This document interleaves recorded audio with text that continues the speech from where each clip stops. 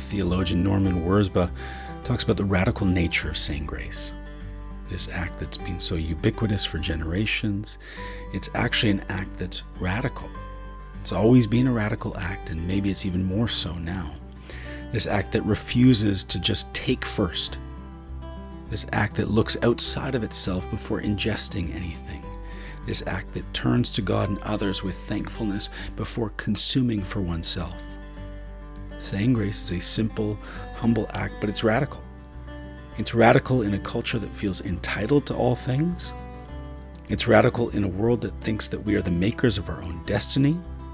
It's radical in a world that only thinks about itself. It's radical in a world that is so far removed from the sweat and toil that is involved in the production of its food. It's radical in a world that has no patience and expects everything immediately. It's radical to stop,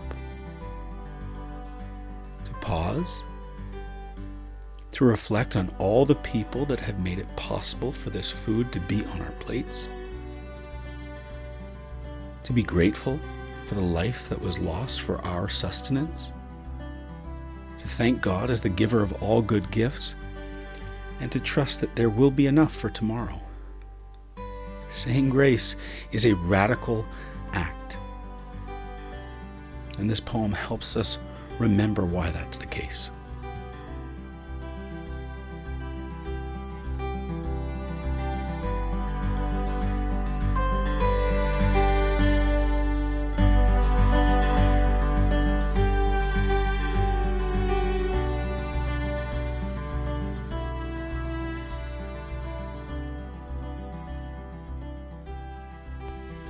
This is the fourth in my sequence of 7 sonnets on the Lord's Prayer. This one is on the petition, "Give us this day our daily bread," and is simply called Daily Bread. Give us this day our daily bread, we pray, as though it came straight from the hand of God, as though we held an empty plate each day and found it filled by miracle with food. Although we know the ones who plough and sow, who pick and plant and package whilst we sleep, with slow, back-breaking labour, row by row, and send away to others all they reap, we know that these unseen who meet our needs are all themselves the fingers of your hand, as are the grain, the rain, the air, the land. And slighting these, we slight the hand that feeds. What if we glimpsed you in their daily toil, and found and thanked and served you through them all?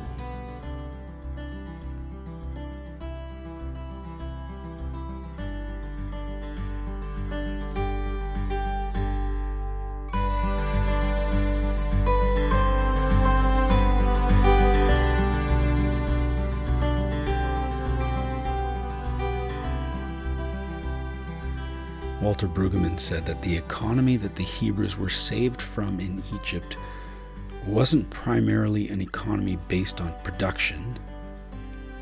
It was an economy based on anxiety. Pharaoh was fearful of a famine. He was fearful of the Hebrews. He was terrified that his empire was going to come crumbling down. And so he filled his storehouses with grain.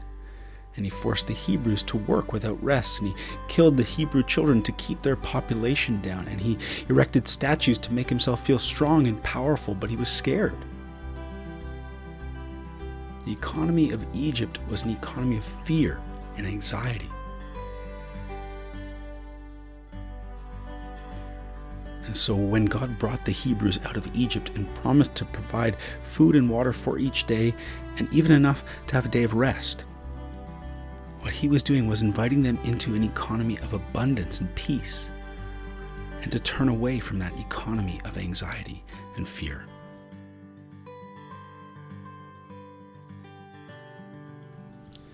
Maybe you want to pause here and just reflect on that for a few minutes. Are you living in God's economy of abundance and peace? Or are you living in Pharaoh's economy of anxiety and fear?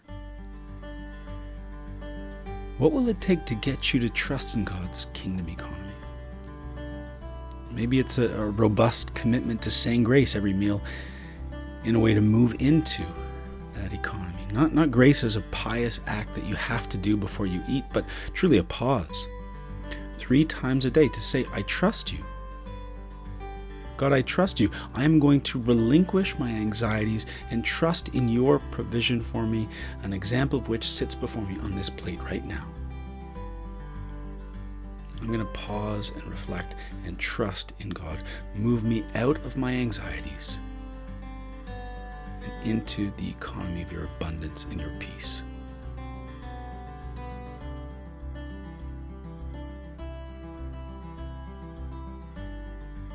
Thinking about all that, this poem starts in a beautifully playful way. It says, "Give us this day our daily bread, we pray, as though it came straight from the hand of God." It's inviting us to recognize the direct link between the food on our plate and the provision of God, the hand of God. And then it says, as though we held an empty plate each day and found it filled by miracle with food. I just think that's such a wonderful way to be thinking about our food. We start with an empty plate. Often in my house, we're just sort of throwing things on it quickly because the kids are screaming or Zoe's crying in the background, and we still have an hour of homework to do after the meal is finished. We're throwing things on the plate to sort of stop the chaos. But this poem invites us to see that this very act of going from an empty plate to a full one, regardless of the circumstances, is a miracle. It's a gift from the holy and living God who acts in history to care for his people. It's a miracle.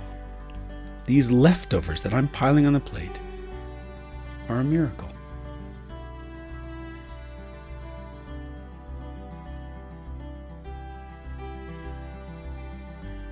But that miracle is actually quite complex, with untold numbers of people being involved in plowing and sowing, picking and planting and breaking their backs in extremely demanding physical labor while we sleep, the poem says. This miracle of God's provision takes a lot of people and extremely hard work, as well as grain and rain and air and land. And all of this takes much toil and labor and patience and trust, and is often not highly rewarded. In a sort of despicable irony of our modern capitalist age, the majority of the world's poor and hungry are actually small farmers.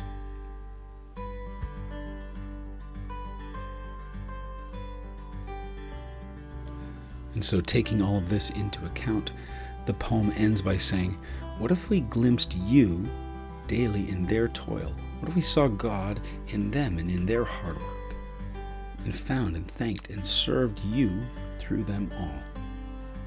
What if we found ways to give thanks to God by finding, thanking, and serving all those people who help to bring about God's miraculous provision to our plates? To pause and thank the checkout cashier at the grocery store.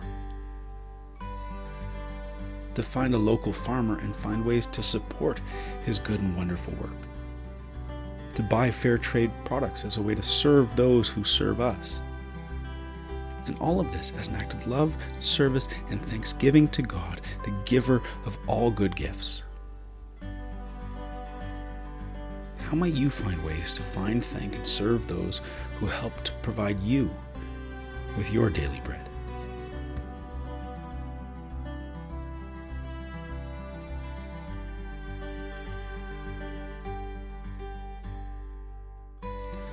God, help us to be the kind of people who live in your economy of abundance and peace. And from that place, show us how we can find, thank, and serve those who care for us as part of your miraculous care.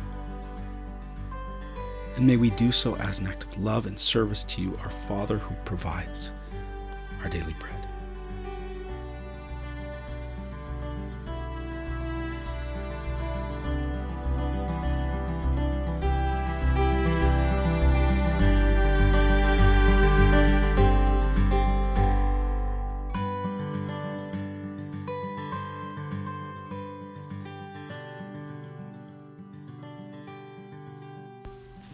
This is the fourth in my sequence of 7 sonnets on the Lord's Prayer.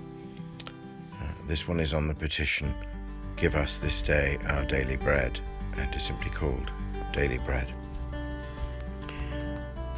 Give us this day our daily bread, we pray, as though it came straight from the hand of God, as though we held an empty plate each day and found it filled by miracle with food. Although we know the ones who plough and sow, who pick and plant and package whilst we sleep, with slow, back-breaking labour, row by row, and send away to others all they reap, we know that these unseen who meet our needs are all themselves the fingers of your hand, as are the grain, the rain, the air, the land. And slighting these, we slight the hand that feeds. What if we glimpsed you in their daily toil, and found and thanked and served you through them all?